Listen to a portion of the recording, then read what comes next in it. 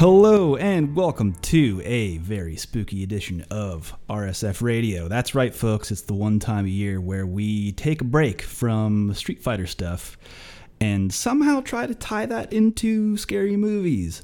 With me on the mic again, coming around another time, Paul Meyd. How you doing, man?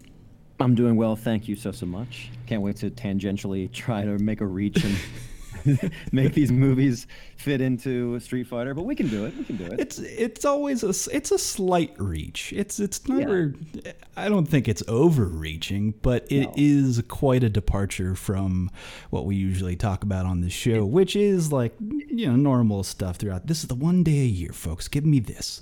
So there's not really going to be any Street Fighter news. There really isn't a whole lot of news to begin with. Really, I mean, we could talk about like Project L news, but that's not really Street Fighter news. That's just fighting game news. Sure. Man, people seem like really worried about They're like, it's going to take over. I'm like, we're like 2 years away from seeing anything about that game at all. So I don't know. Yeah. Hold on your wallet. Whatever. You'll have plenty of time to line your wallets when, with all these new entries into fighting games.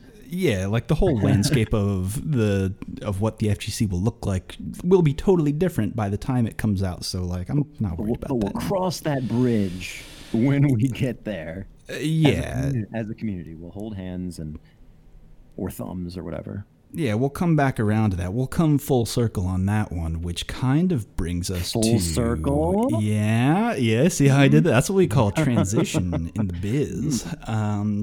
But no. So what we're actually talking about, so the whole conceit for today's episode is scary movies that were in originally Japanese and then had a re-release in English. So it's like US voices versus JP voices. You know how everyone has their own personal setting, their own personal preferences when it comes to voices, which we should kind of talk about a little bit before we actually... Exactly. It's like, is to you, and then even furthermore, it's like, to you, is Dictator Bison or is he Vega, etc.? Yeah, all these little differences between regions where, regional preferences. Mm-hmm. Yeah, people have their preferences. Well, I mean, like, for example, I think Ken's U.S. voice is better than his Japanese voice. I think it's makes him sound like more of an asshole. And I think you're totally wrong. So. Oh, okay. See, that's I know he's a blonde dude, but he just looks like he should be speaking Japanese to me. So he speaks Japanese on my version. Okay, fair enough. Can we both agree Ryu Japan voice? Yes, absolutely. Although I mean, no shade on Kyle Hebert, he's a wonderful voice actor, but I do prefer Ryu in Japanese. Yeah, the U.S. voice is good, but it is. There's a little bit more. He is the wandering Japanese warrior. He exemplifies all that is. I feel like that emanation of like the Ronin, the Japanese rogue warrior. Yeah. So there's a lot more range to his vocal performance. The lows are lower, the highs are higher. The impact is there. Actually, peaks and valleys. I like Mika's U.S. voice better than the JP voice. We have a personal relationship with that voice actress, so I'm going to say I like the Japanese better. A story for a different time, and not really for the public, but nothing wrong. I just like the Japanese. Although you know what, I like Sakura's. I don't dislike one or the other, but I like Sakura's American or her English voice better. I just think it has a cuteness. Like a well of cuteness that I really like coming from the character. That again, like the Japanese voice accesses that as well. I just think it goes a little deeper with the English voice, and I just really like it. Just a preference. Wow, right. The planes are descending upon me. Well, that's my fault. I mean, I have my booth and everything going, but these are just right overhead. Don't worry, man. It's not even coming through. It's not even spooky. I know, right? So it's just on. Okay, so I'm being assaulted by ghost planes. It's what's happening. That's what's happening. Okay, it's good to know. It's just me. Fine. All right. Well, regardless, folks, it's time to get into scary movies. So let's do it.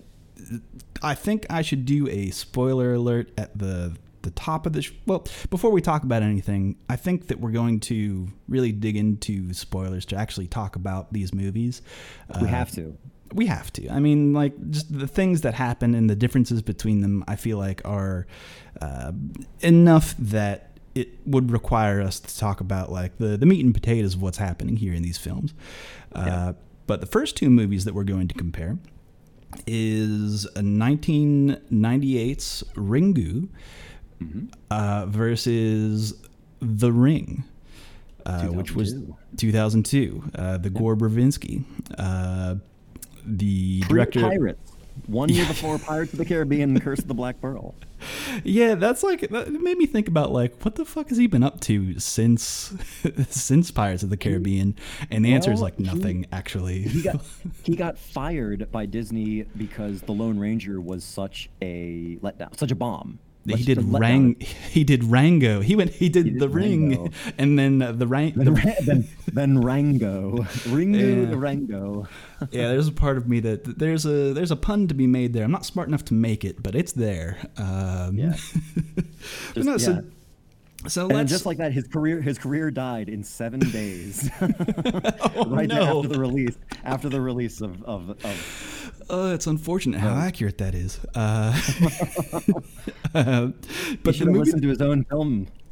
Seriously, though, I think we should start talking about. Let's just dive into Ringu first, because that's chronologically the first movie to come out. Do you want to maybe kick us off? Like, what happened in Ringu? So, for those of you who don't know, the Ring franchise, including both Ringu and The Ring, is a story of the, in the late 90s, early aughts, where you come upon this fabled, this urbanely legendary VHS tape, and when you watch it, you see these disturbing images strewn in sequence, and afterwards you get a phone call. It tells you that in 7 days you're about to die. The skeleton is the same for both these films. Ringu in 1998. It was fun. It's really funny that, like, how you can watch, like, some of these, like, trends take off, like how in how many, like, in the late 80s and early 90s there was a plethora of killer dolls. Which is kind of funny. It was almost like that sort of Reaganomics, like, consumerism come back to kill you. It's just weird, like, how these things kind of take off. And in 1998, this was like the first time you really saw, like, scary, sopping wet ghost girls, like ghost children who just, like, fell into a fountain. Well, it's funny that you say that specifically with this movie, because I think it was the first time that it made televisions. Well, maybe not television scary, because, like, Poltergeist. Well, Poltergeist, Videodrome. Well, to a lesser extent, Videodrome, but yeah. When did Poltergeist come out? Hold on. 82. Okay. 82. Yeah. Right. So this is kind of before that. Yeah.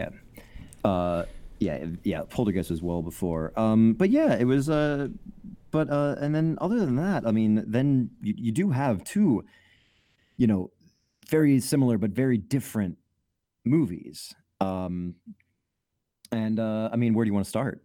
Well, I want to talk about Rick, because this was actually my first time. So I should also say that we're also going to be comparing Ju-on, The Grudge, from 2002, and The Grudge from 2004. And for me, with all of these movies, I had only seen the English release of The Ring, but that was back basically when it was initially released. I hadn't seen it for so long, so I had forgotten so much about it. Me too. Like, and also, holy shit, that movie is so long. Did not realize. It is, but it didn't drag. And and I hope I'm not skipping any part of the plan. But if we could, we're talking about those preferences. Like, are you, dictator? Is it Vega or is it Bison? For The Ring, I think I'm Bison. I liked the American version of The Ring better than the Japanese Ringu. I have opinions about that, and I'll get to that when we start talking about the English release of The Ring, because there are, while I I think I agree with you. When watching the movie, I was like, I think I'm more entertained watching the movie, the English version, more than I am the original Japanese. But then after the fact, thinking about things and thinking about my enjoyment of the movies, I actually think I enjoyed Ringu more than The Ring. Cool. But yeah, so I have a couple notes on Ringu, because it is a slow moving movie, and very patient. Yes, it's very patient, and it was one of those things where it was even like framed in such a way, or like hard like to articulate like how different it was from what you expect from a horror movie. Like there's even like the jump scares even are like the timing of them, or like the hits on the jump scares are off in such a way that it's not like scary. I don't know, like, you know what I'm talking about? Like when you watch The Ring, it's like you see the thing shows up on screen, there's like a stinger, and then boom, you're scared. And it's more startling. The American version, and whereas I feel like that the patience, and I feel like they're both like, you know, slow. That's not a disparagement, just a descriptor. Right. But yeah, like I do feel like it crescendos a bit more in the American one than it does in the Japanese one. The Japanese one is more like a consistent flow of like the surface of a pond, or maybe even a well. You know what I mean? Yeah. The tensions I felt were higher in the Japanese version, because I also feel like the relationships in that movie are explained better. Like there is a lot more. There is more knitting. I agree. Yeah. I totally agree with you. There was much more knitting toward the relationships in the Ring. I'm sorry, in Ringu than The Ring. Yeah. Just all across the board. I mean, like with the reveal of Sadako. I mean, first off, I mean, here's the thing too. Like, and maybe there was a deliberate parallel here, but like, they are actually like exactly what they seem, familiar in terms of the familial sense. Like Sadako is the daughter to these, you know, to these people, whereas like Samara was adopted. You know, right. there's no disjointedness there. It's a lot more traditional in its storytelling as a ghost story. I feel like there's a lot more like tradition being adhered to, that you know, Sadako versus Samara. Like Sadako, like I feel like is more present. Like once you view the tape, there are more overt moments of Sadako actually haunting you, like being present in the room, like manipulating you to find certain things and to be in certain places. Whereas there's a little bit of that in the American Ring, but it's more just like it's more of like a straightforward curse. You know what I mean? That's kind of the feel that I was getting from it. I suppose, but I have opinions about that. Okay. Because I feel like the things that happen in like the lore around what the ghost entity can do in the English The Ring is like, to me, I think it's world breaking in a way that I don't like. Whereas, I mean, Ringu does this as well with how the tape works. So, and let's kind of reel it back.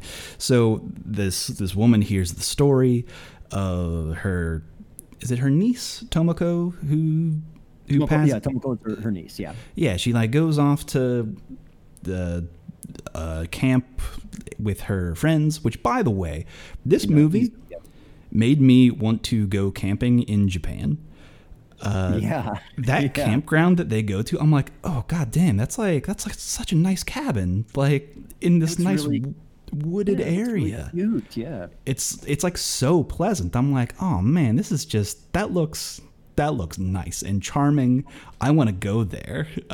This could be like a Street Fighter Alpha stage. Yeah, it was just like beautiful, and I was like, dang, that's like it's like a side of Japan that like I had not seen. I had not thought about what camping looks like in Japan, or what going out to a cabin in the woods looks like in Japan. So that part to me was like, oh dang, this is pretty cool.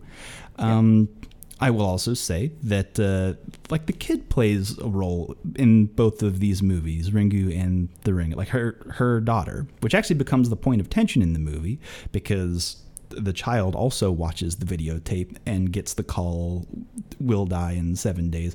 But in Ringu, something that I liked was that they never let you hear what's on the other side of the phone. Mm-hmm. So like she watches the video, the phone rings, and she just holds it up and then like freaks out, right? She's like, oh fuck, like that was bad. Sure. But it doesn't say like 7 days, it doesn't do that whisper stuff. Right. Or the times when like her ex-husband watches it, there like isn't a phone call. He doesn't say that there's a phone call. I was gonna say, like, when she steps out to the balcony and he just opens up and says, okay, it's over. I don't like, he was still in, he doesn't believe. You know, because he's not distorted. He hasn't seen the pictures of himself yet. That's the other thing, guys. You know, when you've been cursed, you don't really photograph or show up on camera. Clearly, you're all swirled, your face. So that's a telltale sign that you've been cursed, that you have watched and viewed the video. Yeah, it kind of you know, deviates from its own rules in that not everybody gets the phone call. Which also makes sense because, hey, what if you're just not near a phone? You know, right? Or you're just like disconnected. I mean, the call. I mean, the pickup shouldn't really. I mean, it shouldn't hinge on that, right? I mean, what if you and I watch it and we just don't pick up? We're just like, nah, Sadako, no, not today. Yeah, as long as you don't answer the phone, you're not. The curse is through the phone. Ah, beans. Oh, that oversight, Sadako. Got me again. It's like, in retrospect, makes a lot of sense.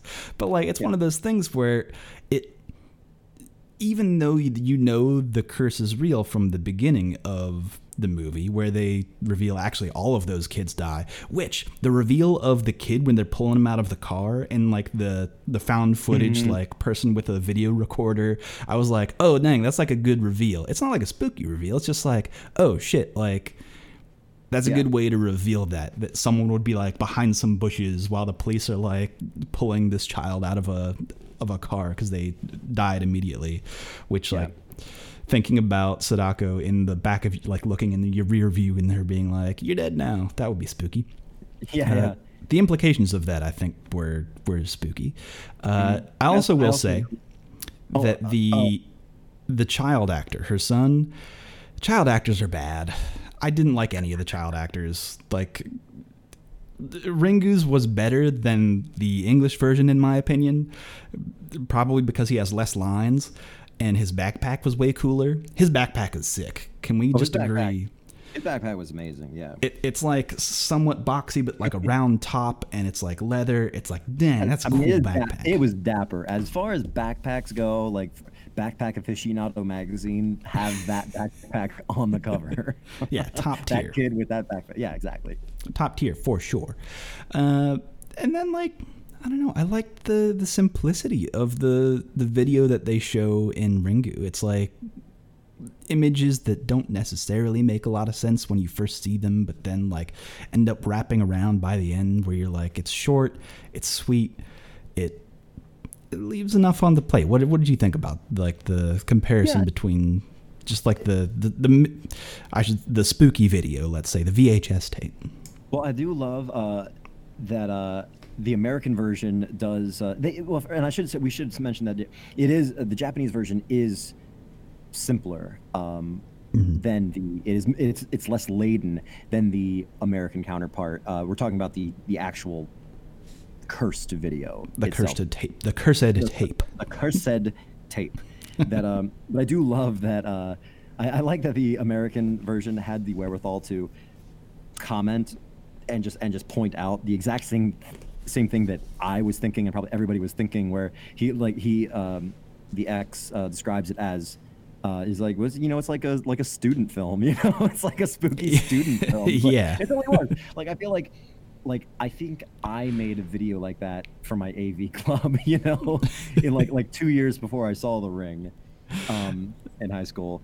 But yeah, I do appreciate the simplicity, and also the death throw, the actual distorted face as well. I Hmm. also really appreciated the simplicity in that, because when you compare the two, I mean, you and I, we could actually like mock our faces to look like what happens in Ringu, whereas like in the ring, no, that's you can't do that without prosthetics, or like Yeah. your face doesn't open up that wide. It's a much more horrific visage in the American version. So I do say, yeah, like the simplicity. It is just more tepid. Again, not a disparagement, just a descriptor. In the Japanese version, it just flows naturally. Whereas like the American one is like, at times it'll just like that water will crash against those rocks every now and then, and just kind of show you it's like, ooh, this is a little destructive here. Hmm. Yeah, I kind of agree with you because the second act of Ringu, it drags. It does drag as Mhm. like it becomes more of like a police procedural. Mhm. After the first deaths, when you enter that like 7 days of when Reiko first watches the video, it's like, okay, there's not a whole lot of rising tension. I mean, the child watching the video, there's a little bit of rising tension there because it's like, I guess there are stakes now because the kid watched it, but also we don't Yeah. know if there actually is a curse because, I mean, we know that there is a curse, but like, because fucking obviously, Right. but Because people have like, died, but right, but like them kind of, like what does this all mean really, and trying to discover like what the origins of it. And when they go to that island, the shit, did I write down the name of the island? Izu. I think it's Izu. Yes, which is, I think that's an interesting part of the story as well. Well, so like they have to go to like a peninsula and then an island, which are like real places in Japan. Also, like they didn't invent these places, which I thought was nice. But then they kind of do like the slow reveal of the history of who these people were that made the tape. Well, like quote unquote made, or like are shown in the tape, let's say. Because there's like the medium and her husband who was like, I need to make you famous. And then Right. people were like, this is fake. And then the daughter, who was just like fucked up, was like, okay, I'll kill you now because you calling out my, and the whole thing. And that being like, it stood out majorly to me, the difference between the Japanese and the American is that the Japanese one, the mother had psychic powers that Sadako more or less inherited. That Yeah. This is like a family trait, and that, and so it's like the way that like, I don't know, that hatred, kind of coalesced, seeing her mother sort of exploited. I mean, kind of like implied, but maybe there was like a psychopathy to her to start with. Mhm. But yeah, it was like it was pretty major, and going to the father. Now this scene, this is one of the things that like really clinched it for me in the viewings, the American versus the Japanese. That went in the same general part of the film, in the second act, where they're going to the origins, and we know that there's a daughter now, and we know that like there's something off about her, something weird about her, but what is it? We're still putting the clues together. Mhm. I The scene in the American one where Brian Cox kills himself, like like that scene, feel like has to be one of the greatest suicide scenes that I've ever watched in a horror film. He's just like, it's like Naomi Watts just kind of goes off. She's like looking for stuff. She's like in the barn, and like she's like, oh, these horses. She's in his horses. she's in his house. She's in his house, She's in his house, and then she just like turns a corner, and he has like this entire like stream set up in the Yeah, bathroom. he's got the sickest. Arturo Sanchez will be jealous of this thing. I know he's running like weeklies on this thing, and in the bathroom he's got like 4 monitors and VCRs like everywhere, and then he's created a wreath, like a scarf of wires around his neck, and it's all just like connected to this power strip. So when he just like steps into the tub and just like submerges himself, and he's just like so distraught and like so and angry and sad and horrified, and it's like you're gonna woo, that was me. I punched the table. You're bringing Samara back, because we're talking about the American one. You're bringing Samara back, and it just like hits that switch. I was like, damn, you could have just. I know you're a gun owner. You live right. like you're in like northern Washington State. I know you're a gun owner. So like, why'd you have to like dress up for Christmas as a Christmas tree? Just off yourself. I mean, he did it because it's a scary movie, right? Because he needed to. Exactly. Because I actually don't really know why he had to hit Naomi Watts in that scene, because he sneaks up behind her and he just decks her, like with the horse thing that he has, and just like knocks her out. Like,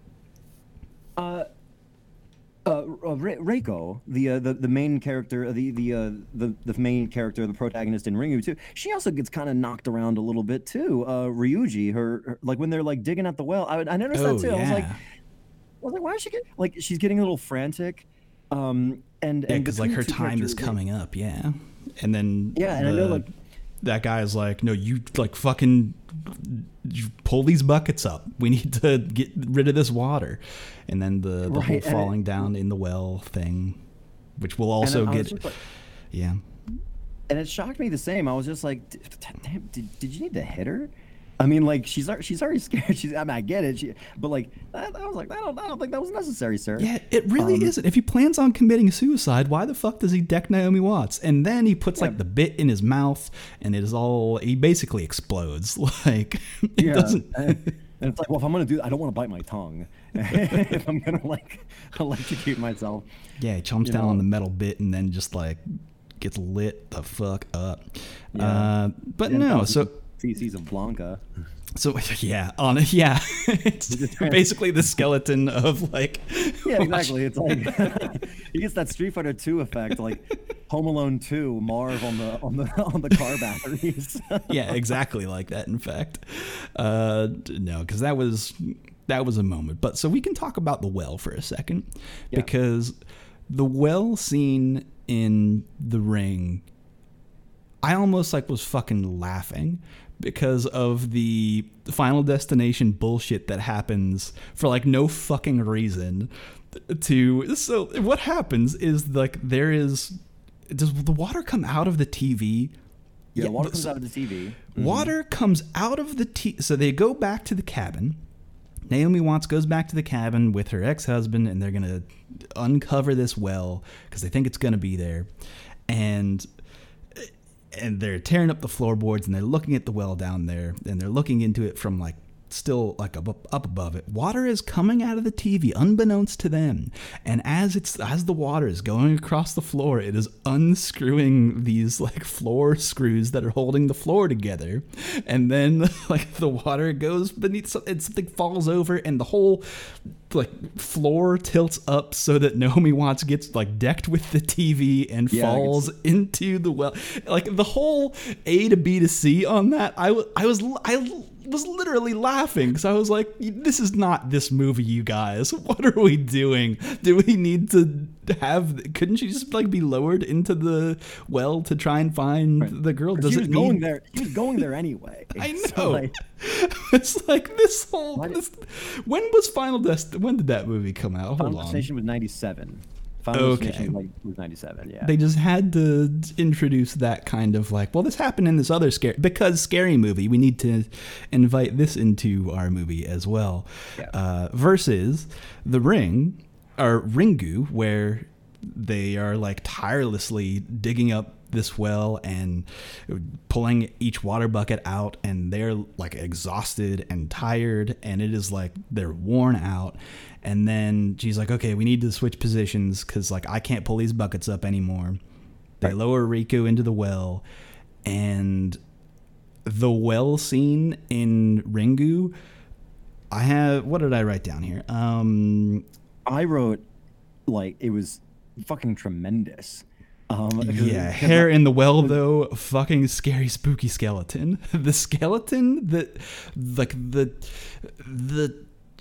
face melts off. The skin and it's the connected hair. to the hair, and it's like it comes off in like a sheath over the skeleton that is like oozing underneath. And It's like, you know, when you take like a chicken drumstick and just like wrap it with 2 fingers and just like pull the skin off. It was like that. It was oozy. It was disgusting. It was not. I loved it. I mean, I absolutely loved it. Whereas, like, opposed to the slow dissolve in the American version, you know, just kind of which gave it like a softer quality to it. But I feel like it was still achieved in the Japanese version. You know, despite this like terrifically gross moment, there was still achieved with tenderness. Yeah. We didn't talk about one thing. Yeah, that skeleton was like, oh my God. Like it actually like bothers me thinking about it. Like, yeah, it does. Because it was almost also like a Mortal Kombat fatality in like its symmetry. Like it was almost like down, like this, like just straight down the middle. It was almost like a vivisection. I mean, yeah, it was like soft and melting. Oh yeah, it melts because it's so wet. It's hair. Yeah. It's hair in water. Super gross to begin with. Just hair in water is like. Listen, I have long hair. When it goes like out in water, I'm like, ew, that's nasty. That's nasty. And these movies did introduce that exact thought to all audiences, where everyone was like, ew, hair is gross when it's wet. Yeah, I hate it. I don't want to touch it. I don't feel like people are running away from Sadako because she's scary. It's just like, I'm just like, ew, don't touch me with that wet hair. You smell. And then just the way that it peels off the skeleton is like, oh man, it was such a good shot after, like the build up to that moment in Ringu, I think is really good. That was really choice for me because like it pulls all of its like it's not like going hard at all. And then it just I was not expecting this moment from this movie of like, oh fuck, I didn't expect Ringu to make me go, oh fuck, which like I probably audibly did, because like so many things behind it were like it had not shown its hand yet in how spooky it was going to be. But I do want to say one thing though, at least not that open, that did have me laughing in Ringu, and I'll play it for the listeners. You won't be able to hear this, but it was just one of those things. I like audio. I like good audio. I like good sound effects. And is it a video that she watches, or is it like a flash? No, she has a flashback. We're talking about Riko has a flashback to watching, I'm always going to fuck Sadako, being thrown into the well by the husband who was like, I need to end this because you did a bad thing. Anyway, he like hits her with a block of wood and then throws her in the well. And did you notice the sound effect of when he hits her? I remember being jostled by it. It is so out of, like, I'm going to play it. Here it is. That's it. That's the sound effect. Hold on. That's the sound effect they used. Yeah. That, like, it's someone Googled punch sound effect. I know. Yeah, it was very crunchy. It's very much like a Hanna-Barbera sound effect. You know? Oh, yeah, it was so bad. Oh my god. Especially since like otherwise, like you're talking about audio, it's a very deliberately quiet scene. So it's like it's not like you're isolating one sound out of 100 sounds. That's the only that's the only sound we are given. And I feel like it should have been accompanied by a like a long whistle, one of those whistles. It was already set a precedent, so it's like it did have me laugh because you're right. It's a very quiet movie. There's not a lot of music in this movie. There's not a lot of sound effects in this movie. again, it's just this whole sense of unease with like the quiet moments, which again leads into that second act. That second act being so quiet and so like matter of fact, police detective work is like, again, I get it. It's kind of slow, versus the English remake where there's music throughout. There's stingers when there should be stingers. There's big sound. Yeah, there's jump scares. There's a whole lot more going on to be like, hey, you're watching a scary movie. Hey, by the way, both of them have this pardon, this wonderful gift that they gave them, this wonderful gift of urgency. Mm-hmm. Like nobody's like not disputing that, but it is like it's so beautifully taught in the Japanese version. Like again, I feel like my brain just wants to make water, metaphors, because it's very apropos for this film. But it is like that like water tension, of just like the surface of like of this well, this lake, whatever. Whereas like the urgency manufactures itself in the English one as more frantic. It's much more like now, kind of thing. Notwithstanding that moment, digging for the well and trying to get into the well. But that was the other thing. I was like, that whole well scene in the Japanese version, I was laughing. This is the part I was laughing at, where I was just like, exaggerated. A little bit exaggerated. I was just like, you're down there. Okay, now Ryuji gets down there. It's only chest deep. He's not sinking in it. So why is they spend about an hour and a half pulling buckets of water out of this thing? I'm just like, just feel around with your hands. You're looking for a human skeleton shaped rock. Like, feel for that and pull that up. Yeah. I don't, you're not drowning in it, so just hold. If you got to put your head under, just hold your breath. It's already disgusting. You're already dying in a couple days. That was the part so he thinks. Now, again, not to skip the gun, but you're talking about audio. Like, I do have some things about the visuals that I also like, that really stood out to me, that I absolutely loved. From the Ring? From the Ring. Now, both these films, beautifully shot, wonderfully consistent too with themselves. Like, it's matter, to go in one direction or the other. It's a choice.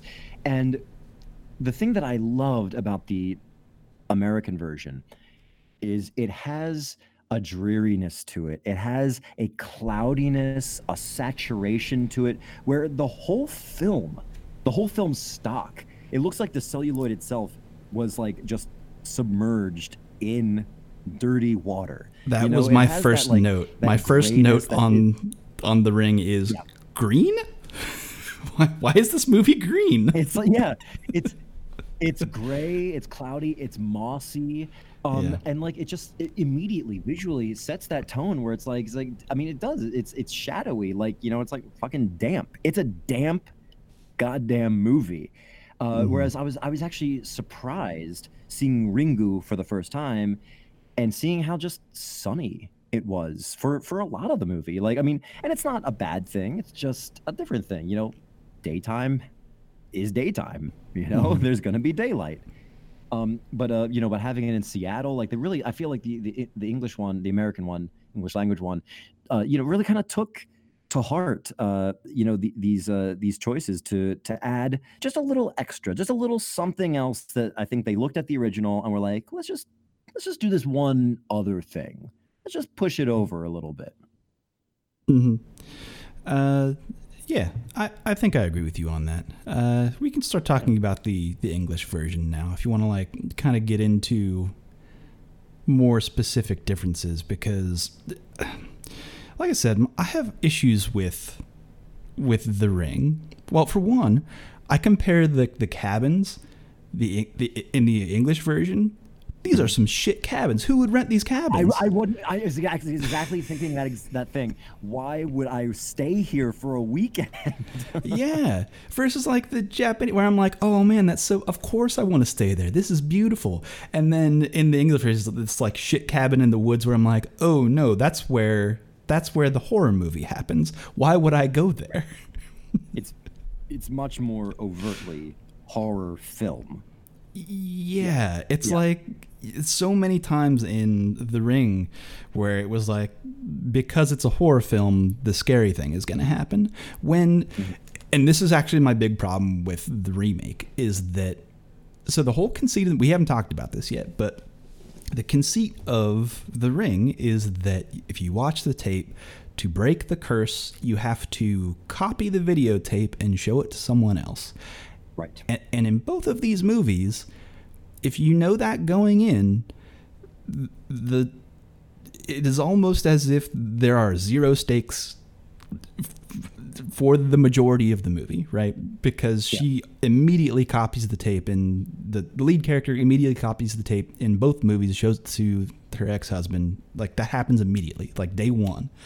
So it's like, okay. The first thing they do with it. Like, once they get their hands on it, it's like, I'm a journalist. First thing I'm going to do is preserve this. I'm going to copy it. Right, exactly. So you have, and this is what bothers me about The Ring, is that after Naomi Watts copies the tape, a whole bunch of extra spooky stuff happens to just her, for her to experience, where I'm like, if the curse is broken, okay, no, this ghost like just fucking haunts you because it's just like, that's what it's just so fucking vengeful and hateful that's what it do, I guess. Though, I can address a little something about this, because I did some further viewing that we didn't like. It's interesting. It's just interesting. I don't want to take the whole conversation about it. It's more just like a little footnote, little addendum.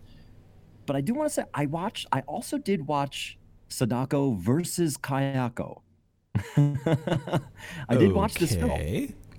And there's something, so that, again, we're not gonna dwell on it too much. We can talk about it at the end, but for those maybe unaware, that is the culmination of both these franchises, the Ju-on and the Ringu franchises, where they pit the two ghosts together. Sadako versus Kayako. It was made in 2006, produced by Warner Brothers for Shudder. For Shudder, if you guys don't know Shudder, it's a wonderful little subscription service for so many horror films. Shudder, SHUDDER, does not sponsor this stream, but worth a gander.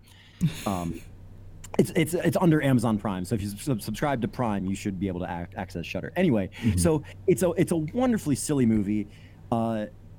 Also, I was very lost in the beginning because the curse went from 7 days to 2 days. I don't know why. I don't have an answer for that, and I didn't have time to look. So someone out there is being like, well, here's why. But whatever. Don't tweet at me. I don't care right now. I'll figure it out later. But there's a part in there where they mention in that movie that those who are cursed by Sadako get their end, but anybody who tries to actively step in between Sadako and her victim also get punished.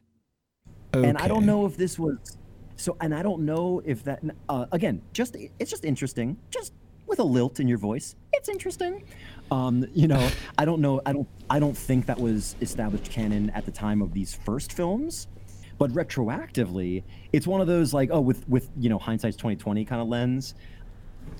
It's interesting to think about that. Maybe it was one of those like, okay, she had shed herself of the curse, but she was also trying to take these other victims away from Sadako, and Sadako really wants to get her kill on. So, sorry, Naomi Watts, you're gonna have to avoid death by horse. Yeah, so in thinking about it though, because if I'm thinking about it my way, where like she broke the curse, right? If Naomi Watts breaks the curse in the first half hour of the movie, and then Naomi Watts was just bothering that horse, then if there's no curse attached to Naomi Watts, she was just fucking with that horse and caused that horse to kill itself. Like that horse just like looked at her and was like, "Stop it," and then jumped off a boat. Which like It bothered me. I didn't like watching that. The harm coming to animals, I'm not okay with. Like that one gets me. But in this situation, specifically in retrospect, where I'm like, wait a minute, she ain't got no curse. Naomi Watts was just fucking with a horse. Like, what the fuck is Naomi Watts' problem? Why'd she gotta fuck with that horse? Why did she have to fuck with that horse? About that horse. And I think like, the horse scene is definitely like a scene. It's definitely wedged in there because there were some horses in the video and like, and they were 2 hours long. It's fucking hours. Yeah. But there's no horse scene. There's no horse death or death by horse in Ringu. But yeah, it's definitely like that was a scene that I was like, he's like, okay, so it's answering a very small question in the film. Oh, there is a relation because the mother was a horse breeder, so it wasn't totally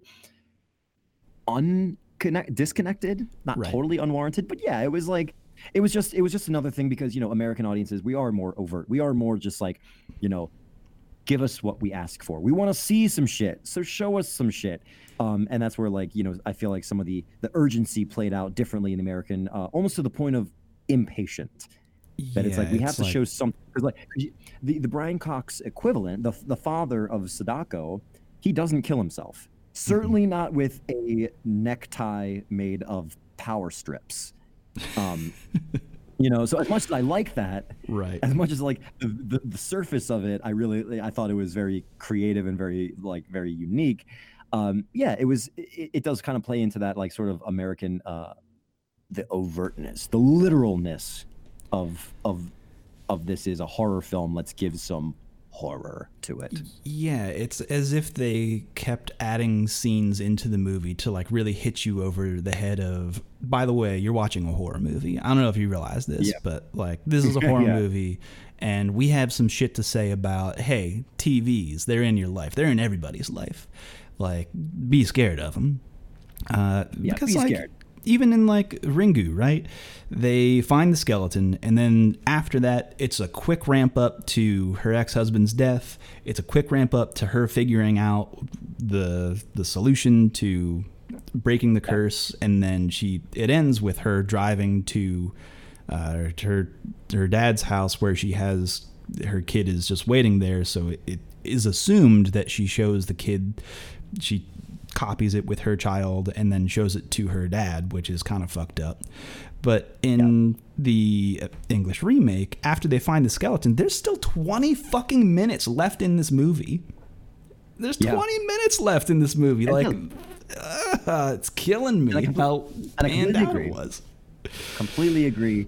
It didn't kill it for me though, because all things considered, for me, like, I still really loved. I love the character, and I want to just backtrack for a second, which is the Naomi Watts character, the analog for the character Rico. I absolutely loved in the beginning. It was one scene, and it just set the tone and the color for the character that the Japanese version didn't, which was they gave her like a Lois Lane-ness. Right up top, and I loved like she's at the paper that she works for. She's eating her yogurt, and she's on the phone, and her boss comes up to her and was like, "Hey, can I talk to you?" And she's like, gives him the 2 fingers, like, "Hold on, like I'm on the phone." And then he tells her, "You're fired," and she just goes, "No, I'm not," and not in a defiant way, just literally like I'm too busy for you right now. So, it's like casually, just cavalier. No, I'm not. No, I'm not. Yes. It's like, all right, and then I just love how he just kind of like, he's like, "Yes, you are," and she was like, and then he just kind of, okay, like, okay, yeah, her being convincing of just being like, "No, I'm not." Yeah, no, I'm not. No, I'm not. No, yeah. I actually had that scene written down as well. Of like, it personified her character a little bit more than the original did. I think they did a better job with that as well. I think Naomi Watts' performance was very good in the ring, which is why, like, to me, like, where the original for Reiko, she didn't have that. She's not a weak character by any stretch, but she didn't have that little extra. I feel so that when she was like I felt she was competent. I felt she had all her faculties. I felt she was, not someone to underestimate. But it was like I really liked the toughness of the Watts version. So it's like when the time like Reiko, that's again like by the end when Reiko was like getting slapped around in the face, I was like, what is this? Hysterical, this woman in hysterics, stereotype cliche. I was like, okay, I agree with you on that. I mean, like it opens with Reiko like interviewing school kids for some reason. Yeah, the conceit of that was like, I don't know why this is happening. Like, this is dumb. Yeah, I kind of got like it's like she was, she's like, she's given these shit assignments. Exactly. Yeah. And like, I got that as well. Versus the Naomi Watts character, where it's like, oh no, she's got her shit together. Yeah. This paper would be nothing without her. Yeah, you're fired. Nope. No, I'm not. I'm eating yogurt. I'm not fired. Okay, so, oh man, no, so I have, why is there 20 minutes left? And then immediately after that, oh, it's because they needed a shower scene. They needed to get Naomi Watts naked for some reason? My shoulders up. I mean, still PG-13. Sure. But even so, I was like, oh man, this scene didn't need to exist at all. But we did need that. And then we get so with both of these movies, we didn't talk about this at all, about Ringu, but the climax of either of these movies is the ghost character coming through the television, which I think is in both versions impactful. I think both do it quite well. The English version probably has that extra added bit of spookiness to it, with how fast she can move. That was almost unexpected.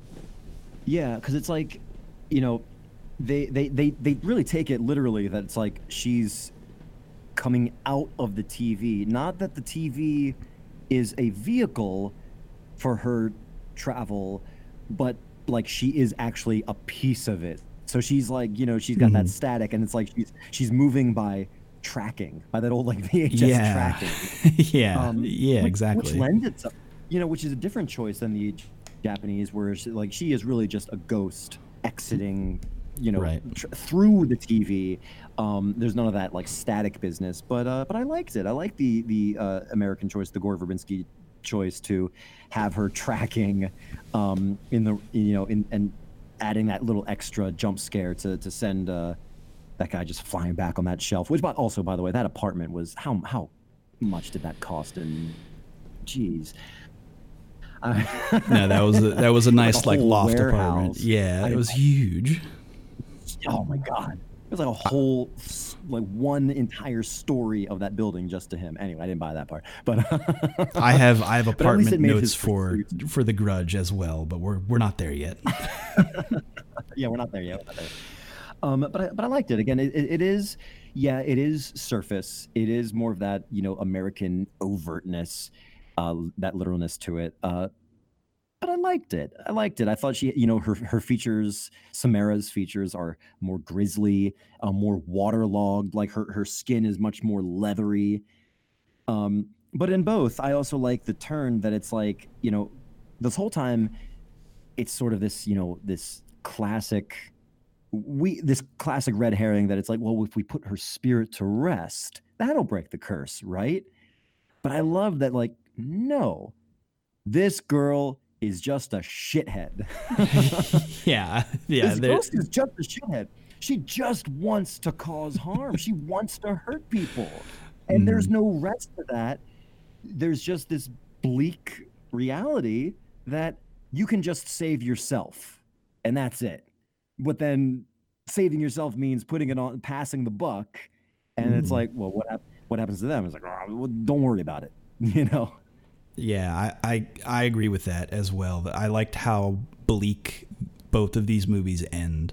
It does have that, she's a fucking asshole. This ghost is just an asshole. This ghost is an asshole.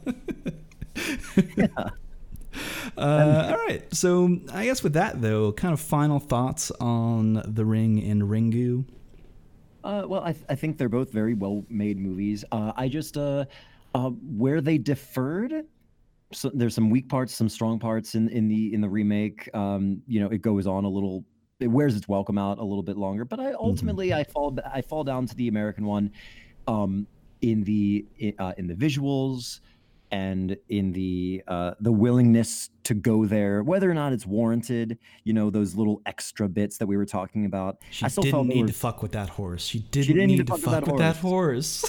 But a horse running right at you, I don't care how it started, it's pretty thrilling. I'm scared. So, side story. You met my wife. No. So my wife, ages, this was far before I met her.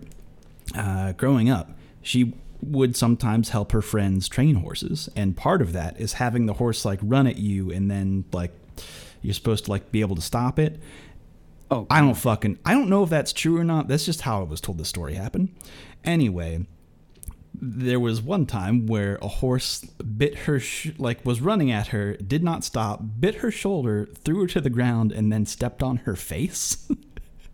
And everyone at her school was like, Leah's face is it's all trashed, man. That horse and really it just kind of broke her nose a little bit, but well, yeah. But it's a whole fucking horse. Stomp on face. Not good situation. That horse built and spent all the meter. It was saving up that meter for that ultra attack. Yeah, that horse EX tackled the fuck out of her face. It was your wife is way more hardcore than either of us, and here we are on our Street Fighter podcast. Yeah, Joe, have you ever been attacked by a horse? I've never been attacked by a horse. I fell off a horse. Not really fell off a horse so much as fell with a horse into a large body of water. Have I ever told you that story? Have I ever told that story on this podcast? Never. Well, not my knowledge. I don't know this story. We don't have time for me to tell this story. I like telling this story, and I will tell it at some point on the show. We just don't have time for it in today's episode. I really love that both of us have a takeaway from the ring. Okay, viewers, listeners, ignore everything else. This is the takeaway from the ring. Stay the fuck away from horses. Don't bother them. Don't bother horses. They bite you, and they don't even eat meat. So no. Oh, yeah, that's fucked stay away. Up. Yeah, that's fucked do up. It. No, but both are good movies. Both I think are worth a watch. Even just to compare them, like we did, was to me. I thought it was nice to watch these movies and be like, oh, this is a very similar structure. Where they differ is interesting. The tone of both of them, I think, is interesting to see from a directorial point of view. I enjoyed both of these movies. I would say definitely both of them were worth a watch. Definitely worth a watch, especially for horror fans. If you tend to err on the side of owning your movies, and because we're more of in a stream capacity these days. Honestly, they both side by side on a shelf. They're good movies to just have on, ready to go. Mm-hmm. All right then. So moving on to the next grouping.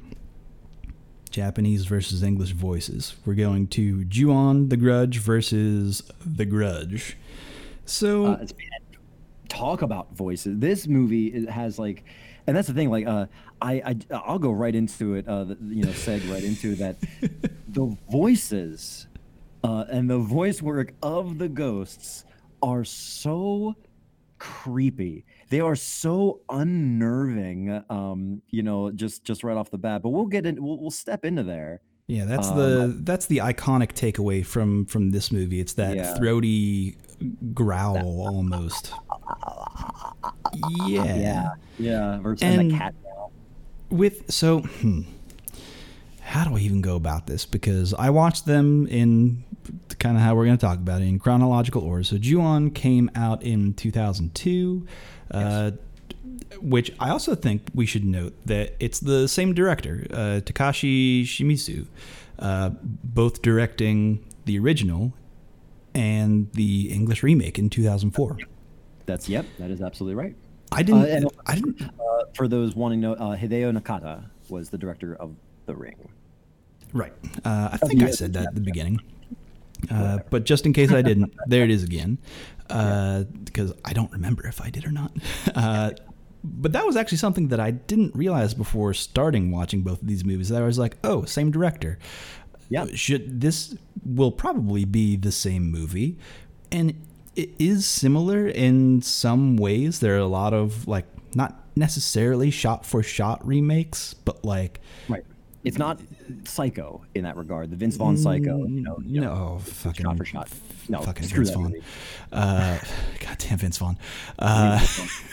But, like, even, like, it being set in Japan with these English characters in the remake, I was like, wait a minute, why the fuck are we doing this? But, like, we'll get there, because I actually have some opinions on Ju-on. Likewise. While watching it, I hated it. I was like, this is not good.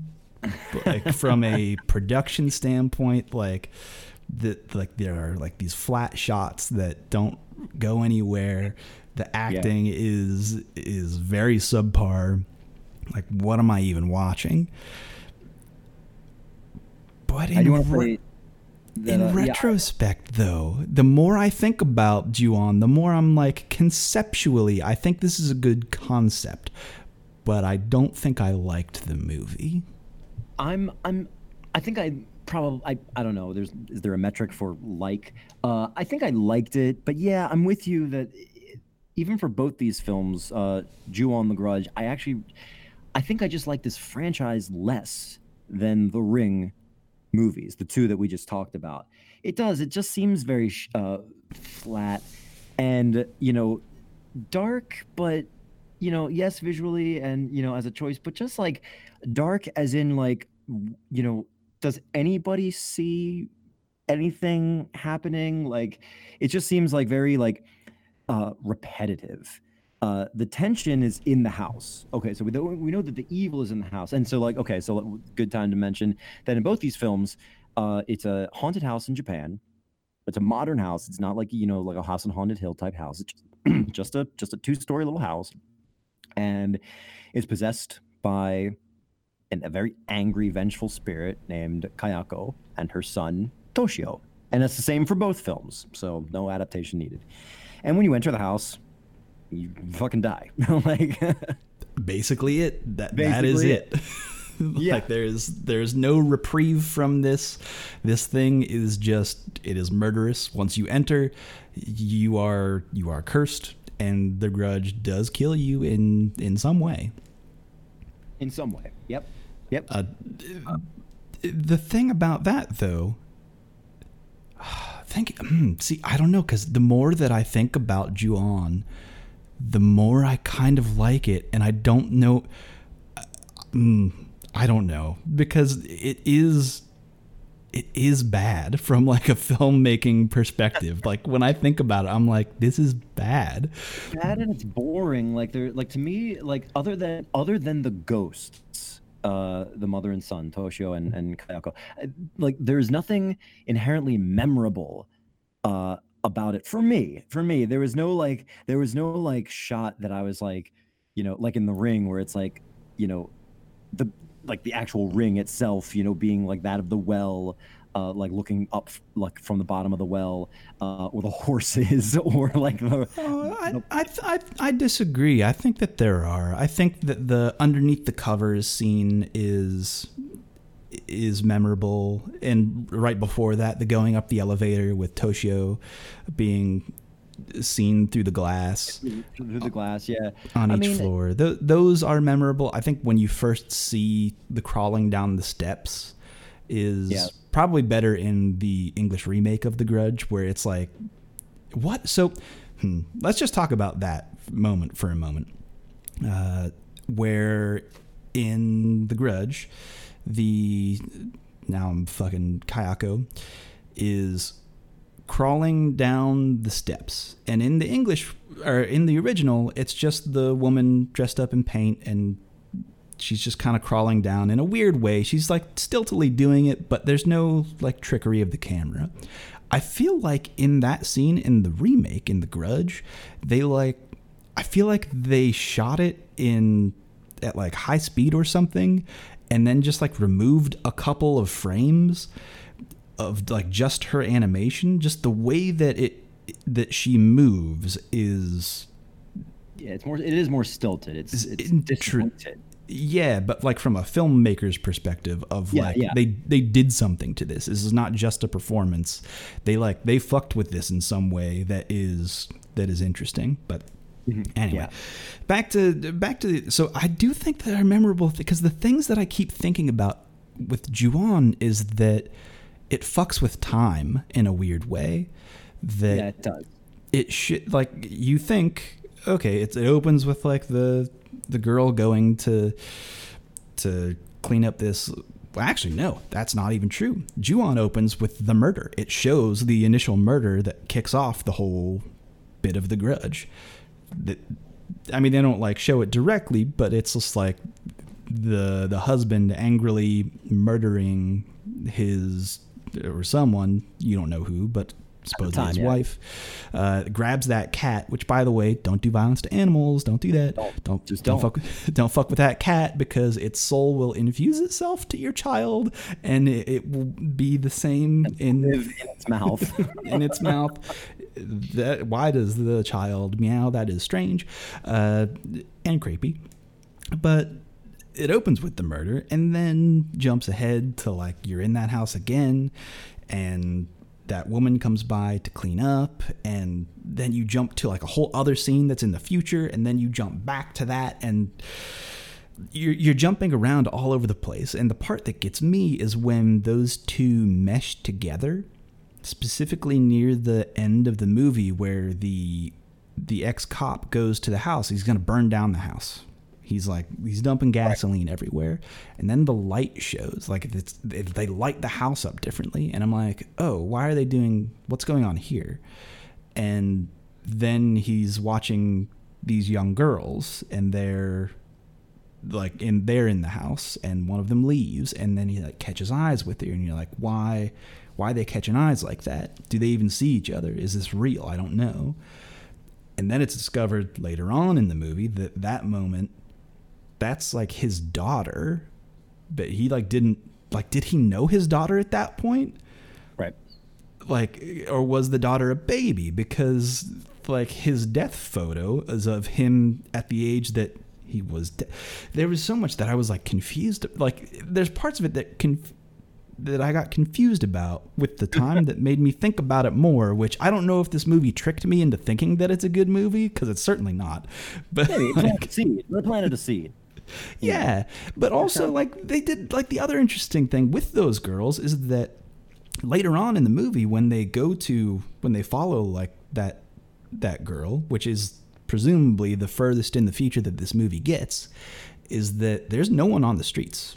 That like the signage that is put up of like the missing person, it's like old now, and there's like a lot more missing persons. So the grudge has like killed a fuck ton of people at this point. In my mind, which isn't really shown in the movie, but in my mind, this grudge has like murdered almost all of Tokyo. Yeah. Even if this hasn't happened, I don't know. Because even it's just like, how many people walk into that house? You know, just like not just people who like live there. I mean, I was actually worried, like you know, you see like multiple like police and stuff show up. It's like, man, like all these people are gonna die. Are they all gonna die? Apparently, I guess, yeah. Like sometimes like the rules, and I think like that's it does play. I guess between the two, it's like it does have like a much different storytelling technique where it's like this one was just like we're just gonna play the hand up front, kind of tell you a little bit more up top, like we just like you're gonna get an idea up top, and then we're just gonna like I don't know, we're just gonna deal with it. It's not really like not too much of a mystery, little bit like who is this ghost, who is this boy, but yeah, it does play out just I mean my point is it just plays out a little differently. Yeah, there really isn't a mystery to it. I guess the only mystery is that at the end when she does like the eye thing where she's covering her hands, and then it reminds you, hey, remember when that old man did that with his hands where he could see the kid? And then it was like she became the wife and then was murdered by the the original husband, which then made me think, like, wait a minute, is Kayako actually killing people, or is the husband actually killing people? Like, right, because he's the violent one. Because he's the violent one. I don't know. It made it. I think this movie is tricking me into liking it because I don't think it's good.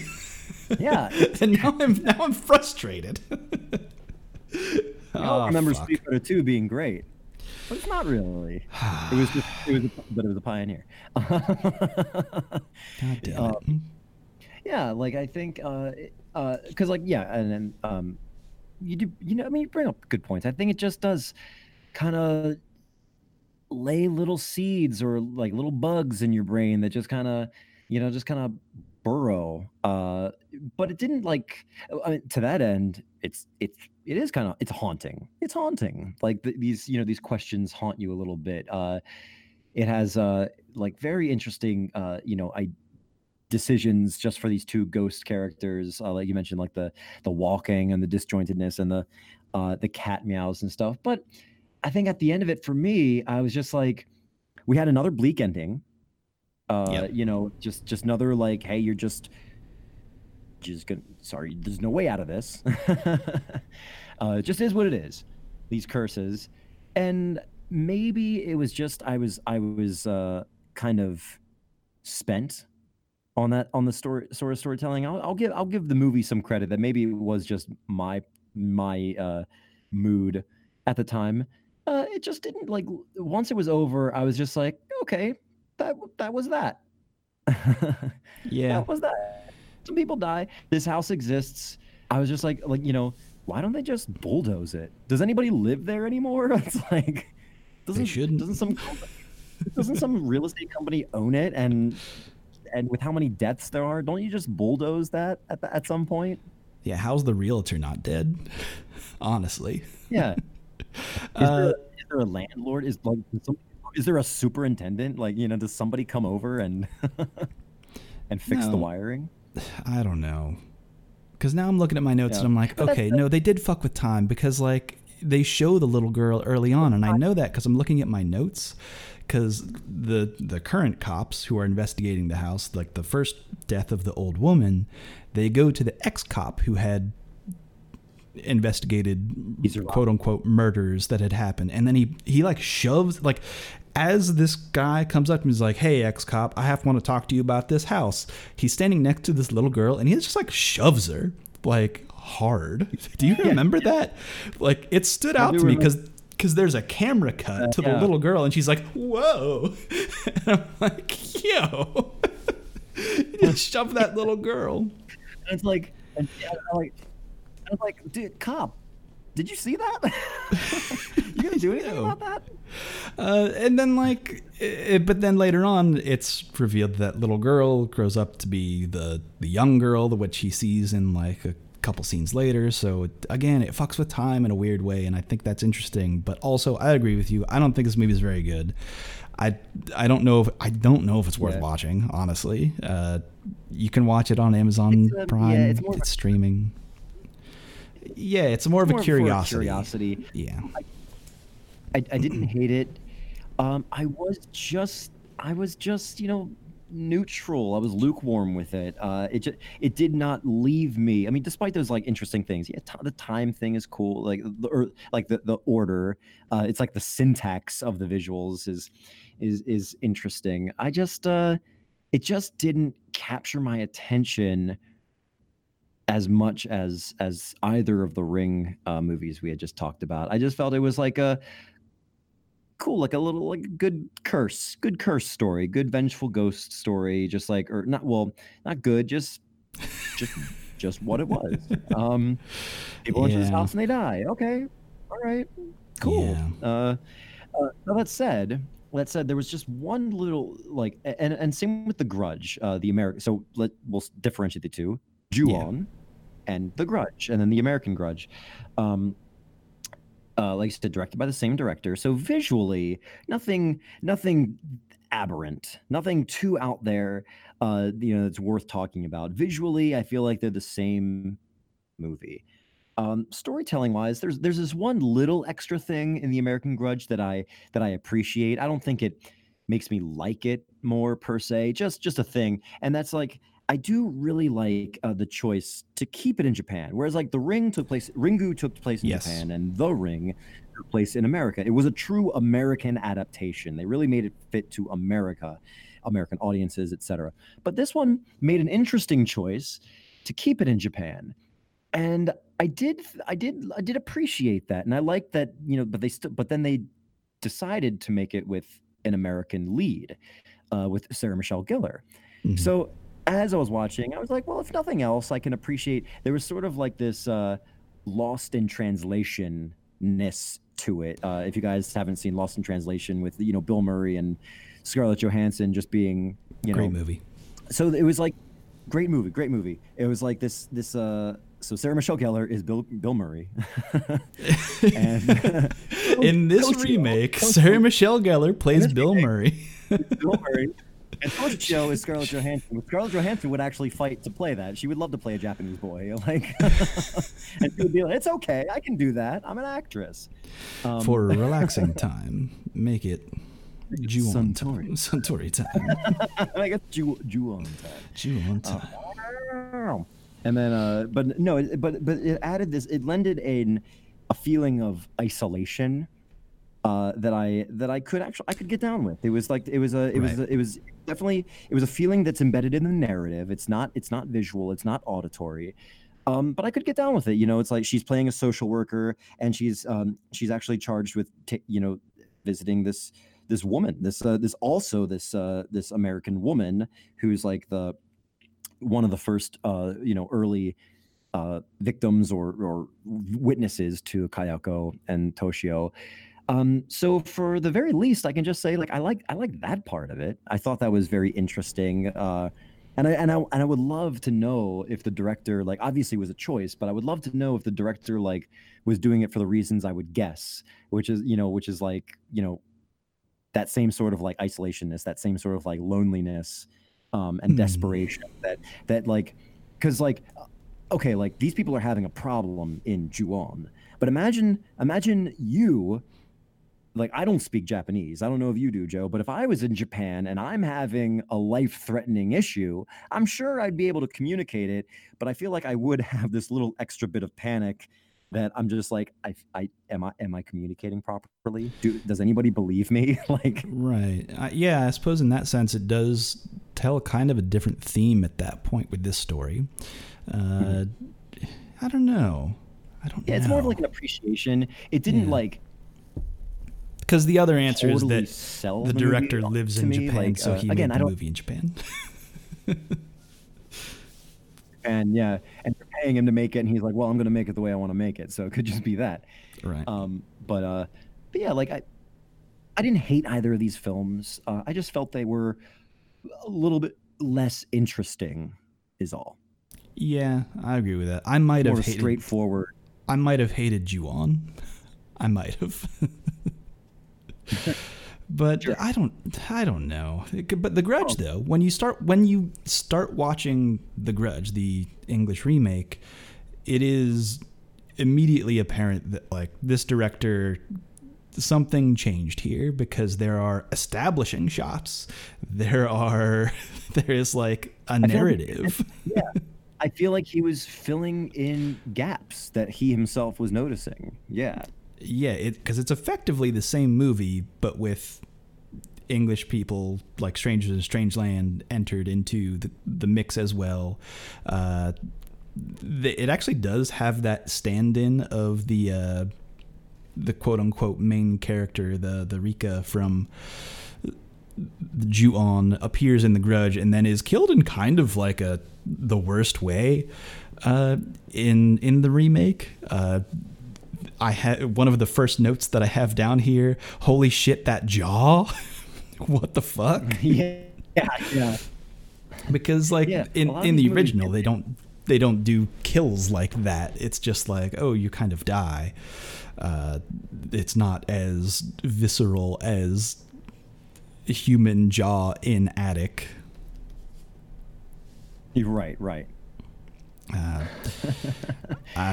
It's funny that both of these American remakes, or English language remakes, They do. They do these like extraordinarily extended jaw shots. You know what I mean? Yeah, ugh, gross. But I Just don't know. hyper extended jaws. Yeah. I did like the. Yeah. I like the. There are notes here. So, in the original, there's the scene where the woman is at work, the friend, let's say, and she goes to the bathroom. Then it's like the ghost is in the bathroom. She runs out of the bathroom, sends the cop out there, and the old man cop is then taken by the grudge as well. Kayako, I suppose. And then she runs back to her apartment and goes up the elevator. Toshio's there. And then she looks under the covers and Kayako's there, right? That's in the original. Yeah. Effectively, the same thing is done in the remake, except the thing that fucking killed me about this is that it's now an English woman who's in Japan, like being like, there was a thing in the bathroom, go look. And then when she runs out of the building, she hails a taxi, which, like, who the fuck is taking a taxi in Tokyo? And one was like right there.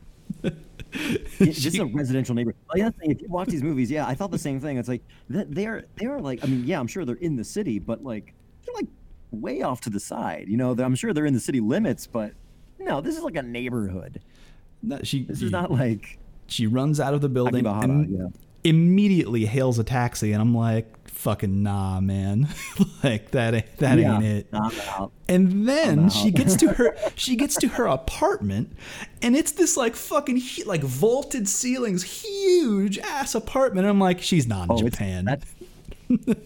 No, that is a Seattle apartment. That's a Seattle loft, like what that guy had in The Ring. Yeah, I was like, this is unbelievable. This ghost story, this huge ass apartment is the most unbelievable shit I've seen all day.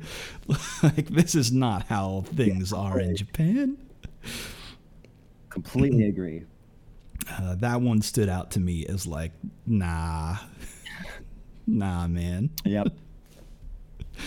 And that's just kind of how I felt the entire film. I was like, I don't know about this one. Yeah, there were just some weird things with the remake that like hit me in a weird way. Or even like, there's a scene where where Sarah Michelle Gellar is riding the bus with her boyfriend, and they do this for a jump scare, but it like was fucking nonsense to me, because they're on the bus, right? And outside of the bus, you see a cyclist pass, and you can hear the clicking of the bicycle, you know? And it's to do a jump scare immediately after that, where she looks into the window of the bus again, and you hear the which is similar to the bike sound, the clicking of the bicycle. But to me, I was like, she's inside a fucking bus. No fucking way can she hear the clicking of that bicycle that's outside of the bus. Are you fucking kidding me? Like, I don't know what, like, it was just an audio thing, much like the punch from earlier. It was one of those things where I was like, that's nonsense audio editing. She would never hear the bicycle. Like, I can't that's done. Even if it's for the jump scare, I can't even with this. This is unbelievable. Yeah. I don't know. That's just my own thing. Yeah, absolutely. There was now this is really pulling back the lens a little bit. There was a thing though when I was watching that I really liked. Same director in both these films, but also the entire Saeki family, Saeki being the surname for like Toshio and Kayako and the husband. Mm-hmm. They're all the same actors as well. So I was like, and I was just like, the whole time I was just wondering, it's like, did I, like, other than those like weird like visual choices, like I appreciate them like wanting to have at least that sort of like technical, like the actual technical process of making the film. They wanted to establish that sort of like line, that sort of consistency. I just I don't know. It's more just like neat trivia, because like, you know, I felt like there was a lot of faithfulness, a lot of fidelity, in terms of the performances and the characterizations that they were like, well, at least if we're gonna, like, you know, it's not really a remake I mean, yes, we are making it again, but it's like it's an adaptation. We're just gonna we're just gonna plug it in. We're gonna plug it into the the American audiences. And I think they changed things that story-wise make sense. Like, there's the whole other subplot of, we almost forgot to mention, like, this movie opens with the guy jumping off of his roof, or jumping it from the balcony. Yeah. Bill Pullman. Yeah, and killing himself. And it's like, oh, well, why did that happen? And then, like, there's some mystery, an added mystery there. And then, like, that's where you see the meshing of time, where Sarah Michelle Gellar is investigating the house, and then they're both in the same place at the same time, but they don't see each other, or like she sees him from the past, and he's seeing the husband like do like being found out that he was he sleeping with that woman, or was she just obsessed with him? I think she was just obsessed with him, right? Yeah, I think Kayako was just obsessed with the Bill Pullman character, the professor guy. And then, regardless, it does a little bit more explaining as to why the murders took place, right? Where in the first one, it's just assumed, oh, he was bad husband, jealous husband. We suppose it's like a throwaway line, right? But in this one, it shows you what it was trying to tell you, and I think I think was more effective in the remake than the original. So maybe I am saying I like the American version better again. Maybe I am saying that, but I do think I just like in that, like, it gives that little extra bit of why is the husband so angry that he wants to kill his wife and son or whatever. Although if you're gonna do that, you're already not right. I mean, you're already like the kind of person who would do that. You know what I mean? Like, right. Toshio didn't have anything to do with it. What are you doing? Don't kill the kid. Don't kill the cat. But it's but yeah, so like I appreciate that the director was willing to look at the blanks, like look at the blank spots and say, like, okay, let's fill this in. We'll fill this in here. Just like kind of you have a second chance, might as well try to make it better, right? I mean, isn't that the exactly? He obviously had a lot more money with this one. Way more, and it made a lot more money too. It just crazy. No, I agree with that. But it also made here's another weird decision. Here's another note, and I don't know if you noticed this, but going back to the professor who kills himself, at some point Sarah Michelle Gellar goes to meet with the widow I forget what she goes to look up. It's like something with like a picture or whatever. I forget the whole conceit of that. Anyway, she goes to see the widow, and for whatever fucking reason, the widow is dressed up like she is like going out. She's in going out outfit. She's I forgot that. Like for whatever, like for no fucking reason at all. She's like she's like hot and sexy. Like I have to go versus like why was that at all necessary? Like, right. Why was she dressed up like she was just chilling in her house? She just rings on her doorbell and she's just like in fucking heels, red dress, like, what's up, girl? I'm like, excuse me? Sometimes like, what? You just feel yourself, It's like, I want to look good. I don't care if I'm not going anywhere. I'm just lounging. Hey, man, I guess I've never been a widower. I don't know what that pain is like, but sometimes you just got to get sexy. You got to get sexy. Who knows? You got to, even if just for yourself. Because otherwise, you're just going to hold a grudge. All right, that is a good way to maybe wrap up conversations about The Grudge. Any final thoughts about The Grudge or Ju-on before we move on and close this episode out? I think that they are solid, standard, solid and standard ghost stories that I feel like the American remake is, slightly more well put together, more well composed. They are not abominations. There are way worse movies out there. Just they don't strike me, especially movies of that era even. They don't strike me as movies that are must see. Mm-hmm. But if you like the genre, give them a shot. I agree with you. I think in either of these cases, I feel like of all of these movies that we watched, I don't think I was scared once. I wasn't ever like spooked. I might have been, no, not true. I might have been spooked at some points, but I don't think I was ever like scared of like, oh, this is like a scary movie. There wasn't like enough tension for me to really feel it. And this is especially true of The Grudge. I feel like it didn't have it. Although there was one scene in the English remake of The Grudge where it's like one of the last things we see is when Sarah Michelle goes to the house to burn everything down, and she opens the door to escape, and then it's just the head is like above, and then it just does like a shake down towards where she is. Like the head is at the top of the door frame, and then it just like kind of slides down to the bottom of the door frame, and it's like, oh, that's, I don't know why that was a thing, but that was spooky. That's eerie. It kept making me feel those feelings of like, that's an eerie thing. Much like and again, I feel like Ju-on is tricking me into thinking it's way eerier than it really is. Right. I actually don't think it's good. Yeah, because I'm with you there. Because this is the second time I've seen Ju-on.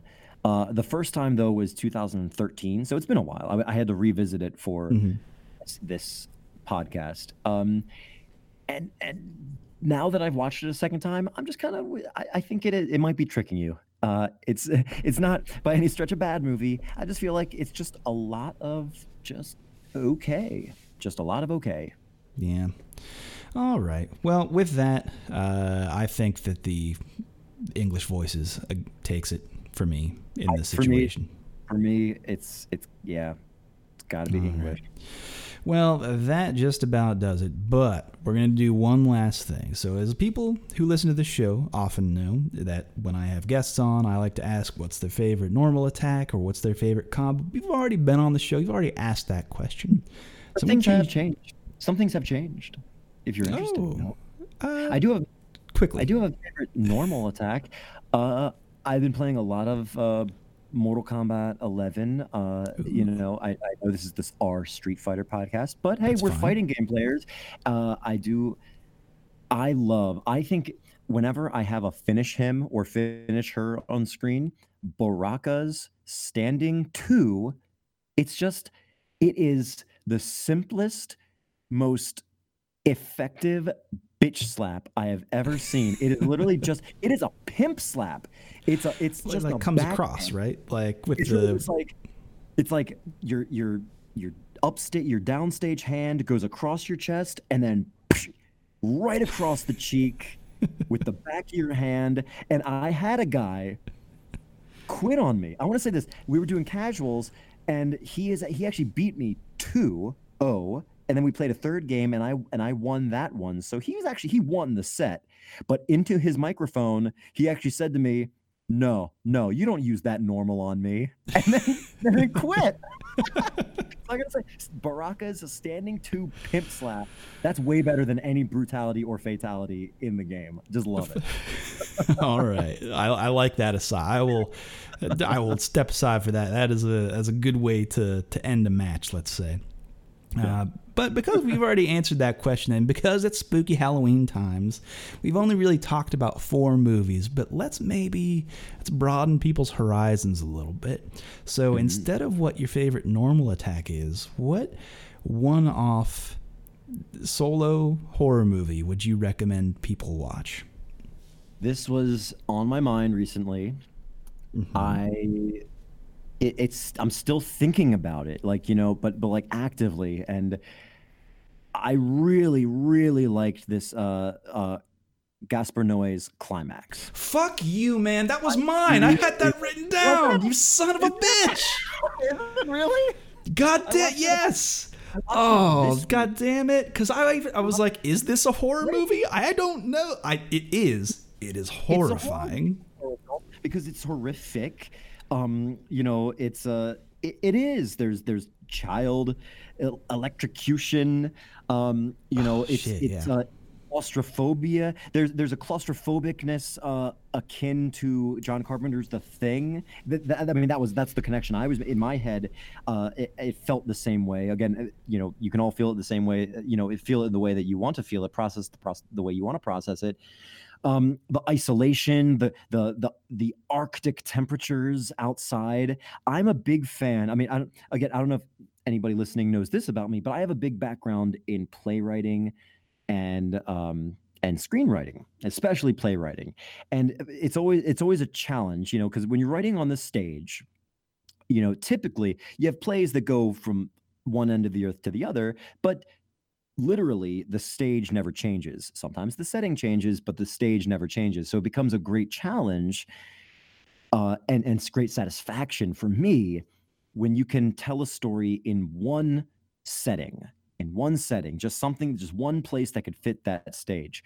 And it's still a film, so Climax is still a film, so it still uses more conventions to film. But coming from that background, I was so satisfied with it that I was just like, this thing, I just feel like there's only one set of walls and I just can't escape it. And it haunted me. And I just loved it. And I feel like if anybody wants to see this thing, I mean, I hope, Joe, I think you're going to echo these things, but man, it's good. I really think people should see Climax. Yeah, I am in full agreement. Like, it's one of those things where I watched it and it sat with me for so long afterwards. Like, I still think about it now because I liked how you mentioned like screenplays, right? And when you have a stage and you're working within those walls, but also consider that this movie breaks so many like the credits are in the middle of the movie.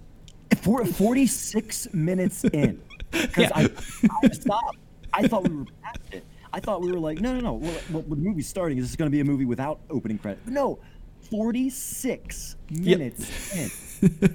And it's an incredible like credit reel, right? Like, I don't know if you've seen Enter the Void, which is Gaspar Noé's film before this one. I've not. It has the credit roll for Enter the Void is phenomenal. It's similar to On That Level of like just like this driving beat to it, and just the crazy fonts and the names and how they come up and how they appear. There's so much energy and power to it where it's like, damn, I've never even like seen credits like that. But in this movie, they're in the fucking middle of the movie. Oh, I love it. I just and then interesting about the film itself is that it was mostly improvised, and like not even improvised like I know when we think about like improvised quote unquote films, we think of movies like This Is Spinal Tap, a lot of the Christopher Guest, that was Rob Reiner, but like the Christopher Guest movies, like quick jokes, like quick takes, like just one off, here's a one-liner. Exactly, but like that concert footage wasn't improvised. It's on an outline, albeit a very short outline. Whereas this film, they got together most of the actors, and I'm going to say most as in everybody except for Sofia Boutella is not an actor. They are dancers. They are actually dancers. And I guess we should also mention, so really quickly, the film, in terms of plot, is this. It is about a dance troupe, a mixture of French and English-speaking dancers. They are rehearsing in a defunct high school in France. There's a blizzard outside, or at least a very rough snowstorm, and at some point, the sangria is spiked with something, maybe LSD, maybe not, but either way, everybody is tripping hard, and it's the impetus for a lot of rage, a lot of secrets, a lot of paranoia, and a lot of that claustrophobia as well. So you just start to see how that manifests in this large group where it's a dance company too. So again, if anybody out there, if you've ever been a part of like theater companies or dance companies, I've been a part of several theater companies in my lifetime. It really hit home of like, I mean, this is very exaggerated. It's very far-reaching, very overreaching, but yeah, it's like I didn't need to be told that there were rivalries and jealousies. You just do it, and it's like watching them all. Like you bite your tongue, you cringe. You're just like, oh, I know what that's like. Maybe not in this exaggerated a manner, but it's like I know what that's like. It is kind of exactly as you said. So many moments where the tension is so high. So much like tension. you can just tell that like something is on the and it is a lot of that is foreshadowed early on in the movie because it opens well it doesn't it opens with the woman running out and bleeding out to death anyway, but then it does like a quick reel of people doing interviews, and the way that people answer those interviews, they like some of them even say like, yeah, I commit violence, like I would commit violence, and it's like all of that is foreshadowed, like that like when will violence occur, because there's a lot of tensions built up here, but also you have no idea what these people are seeing because none of the hallucinations are manifest on screen at any point. All you're seeing is just what is actually happening, and there's a part of that that is horrifying of, oh shit, I don't know what this person is seeing, but they seem to be horrified right now. And the long because we haven't even talked about this yet, my guy, the long shots, there are so many long takes. Like I can't imagine the choreography that went on to like just the camera work to get the camera into positions that it needed to be to show the things that it wanted to show, and just capturing these fantastic performances from everyone in this movie. It is something else. It's like it's so much tension, and you might watch this movie and for the first half be like, this is just good dancing, I don't know, and then 15 minutes later being like, oh god, just like gripping. It is enthralling. Yeah, enthralling is a great word for it. It does. It grabs your attention. It refuses to let go until it's over. And I was just like, I was mesmerized. I was captivated. I couldn't look away. It never drags, and the fact that it is so improvisation heavy, it just made every single thing. Because yes, you did have a lot of those foreshadowed moments, a lot of those like buildups, but it gave itself permission to just go in whatever direction was organic. And so it just kept me on my toes. I didn't know which way, I didn't know where it was going to go. Which story was it going to envelop me? Which story was it going to divulge? Like where, who, what? And it was literally just like it was like being a dance partner where I didn't know the steps. You know? Yeah, I agree with that, because there's so many moments where it's like you feel as though violence might occur at any moment, but you don't know. And that unease is prevalent throughout the entire back half of that movie, and it is just, oh man, it is something else. And just from like a filmmaking standpoint, it is a tour de force. Just what it would have taken to get some of those shots is like beyond me. Right. I should also give out the forewarning that because it's Gaspar Noé, he kind of has a weird thing with incest. Just throwing it out there. It'll feel weird, but be like, that's kind of like he's probably just like a weirdo. Don't worry about that. Don't worry about the subplot of incest. Don't worry about that. And it's not an endorsement thereof. It is just like it's uncomfortable. It's it's shame. It is played shamefully and awkwardly, but but it's there. It's there. It's a thing. There's a lot of uncomfortable in that movie. All right, so that's your one off. That's also mine, so I won't. We'll go watch it. It's on, I think you just stream it on Amazon Prime, actually. Yeah, that's where I watched it. All right, so the second part of the question would be like, what's your favorite combo? But in this instance, what is your favorite series of horror movies that you would recommend people watch? Ooh, okay. Well, I don't favorite. Maybe not favorite, just one you would recommend people watch. Okay, well, let's do this then. For the first time, my girlfriend and I, we sat down and we watched the entirety of the Scream series, Scream 1, 2, 3, 4. I had only seen parts 1 and 3, and I don't think I had seen them since both of them came out. So it had been a while for me. Honestly, they're really good. I really enjoy those movies. They are tongue in cheek. They're not comedies. I know people. I think people like to lump them in as horror comedies. I just think that they are self-aware, but not in the way that they know that they are movies. They are Wes Craven's love letters to the genre. I think they're charming. I'm also, let me just preface by saying I'm also very wistful for the 1990s. I really love the 90s. I think you and I are a comparable age. I'm 33, so I grew up in the 90s. I remember the damn near the entirety of the 90s. From all of it. So it just kind of struck every chord that I wanted it to strike. Even Scream 4, which was I think the weakest and very firmly in 2011. It still had that sort of like 90s sensibility of it, of just. These are films that they celebrate the cliches to the point where the cliches they're on such a high a pedestal that they don't feel like cliches anymore. They get you rooting for the cliche. They get you rooting for the final girl. They get you rooting for, the sex crazed jock, getting his throat slit.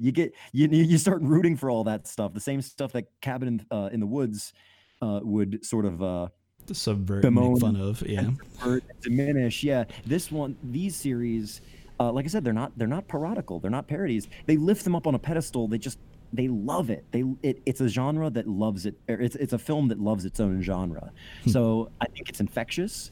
I don't think that they are the greatest movies ever made. I'm not going to claim that, but I think that they are super fun. They are thrilling. They are they feel very urgent. In the urgent moments. So I'd recommend it. If you haven't watched the Scream movies, if you just want to, if you have already written them off as, just silly, horror parodies, I would say go back, try again. I actually have not seen any Scream movie. I recommend them. I have a lot of reason to go back and watch them then. I'm looking forward to it though, because I feel like from what I've heard of those series, it does have that very 90s aesthetic of what a horror movie would be, or even just like everything about it. It's a very 90s movie. Very 90s franchise, even when it gets out of the 90s. Yeah. All right. I'm looking forward to it though. Avoid the MTV show Scream. Forget it. Just the movies. Okay. Do you know if that's streaming on anything right now? I know it was very recently. All 4 parts were on Netflix. Ooh, okay. Ooh, all right. Yeah. I'll have to do that then. My recommendation, I'm actually gonna go to, and this is kind of a weird span of where these movies go from, but the Three Mothers series from Dario Argento. You familiar? I've never seen them. No. So Suspiria, that includes Inferno and Mother of Tears, which is like a more recent movie. It's also kind of bad. Kind of the close out to the Three Mothers series. So Dario Argento, if you don't know, Italian horror, or I'm sorry, movies for kind of like he's more so known for. He's very prolific in terms of a filmmaker. And he was very known for like his gialli, which were like just like exactly killers who were introduced at the beginning, and it's sort of like a whodunit sort of, but it's like in a very pulp way. Yeah, they're very pulp movies. Like and they all kind of follow like a certain, but they're all so fucking weird. Like especially like his older movies, man, they're like, there's a thing about them where when you watch them, similar to how I felt with when I watched Ringu, where it was like, man, like the jump scares aren't like on. It's very quiet. There's a weirdness to this that I'm not familiar with that I like. Very similar with a lot of Dario Argento's movies that are just like, they're all dubbed for some reason, and everyone on set is speaking their native language, so none of it is matching up with how they're speaking. Like how they're shot is super, with like lots of color, like lots of just like weird shot composition. It's strange watching them. And I think that Suspiria is a good one to start with. Some people don't like it. It's a little bit too slow. I I like Suspiria. I think it's pretty good. It's got a very good first half. The back half, people be like, it gets a little weird, but I embrace that because if you like look at it visually, I think I'm along for a ride. It's very dreamlike in that sense, and I think that Inferno follows that as well. Inferno is more of like it takes place in more like different places. The things that happen in it are just maybe not as weird as Suspiria. They're kind of more grounded until like the end of that movie where it's like, oh shit, there's some good shit going on here. And then maybe skip out on Mother of Tears, but I did just want to kind of talk about Dario Argento and maybe watch a lot of his, because a lot of them are streaming on Amazon Prime, where you can go watch those. Like Deep Red is on Amazon Prime. You should watch that. That's a phenomenal movie. Opera is on. It has like weird fucking shit in these movies that like why does this happen? And it's like in Opera, the dude puts like needles on the girl's eyes so she can't close them, so that she has to watch him murder it. Like fucking why does that even happen? Or like like Deep Red is like, why is the main hero so bumbling and can't achieve like it's such trash, and then the only person who's doing any good work is like the woman that he is with. I don't know, just a lot of the themes that he works with in like Suspiria is very like one female positive, and like Deep Red, those movies, it's like I don't know, there's a lot there that is, when you first watch them, and if it's your first time watching like this kind of Italian horror, these giallo, how did you say it? Giallo.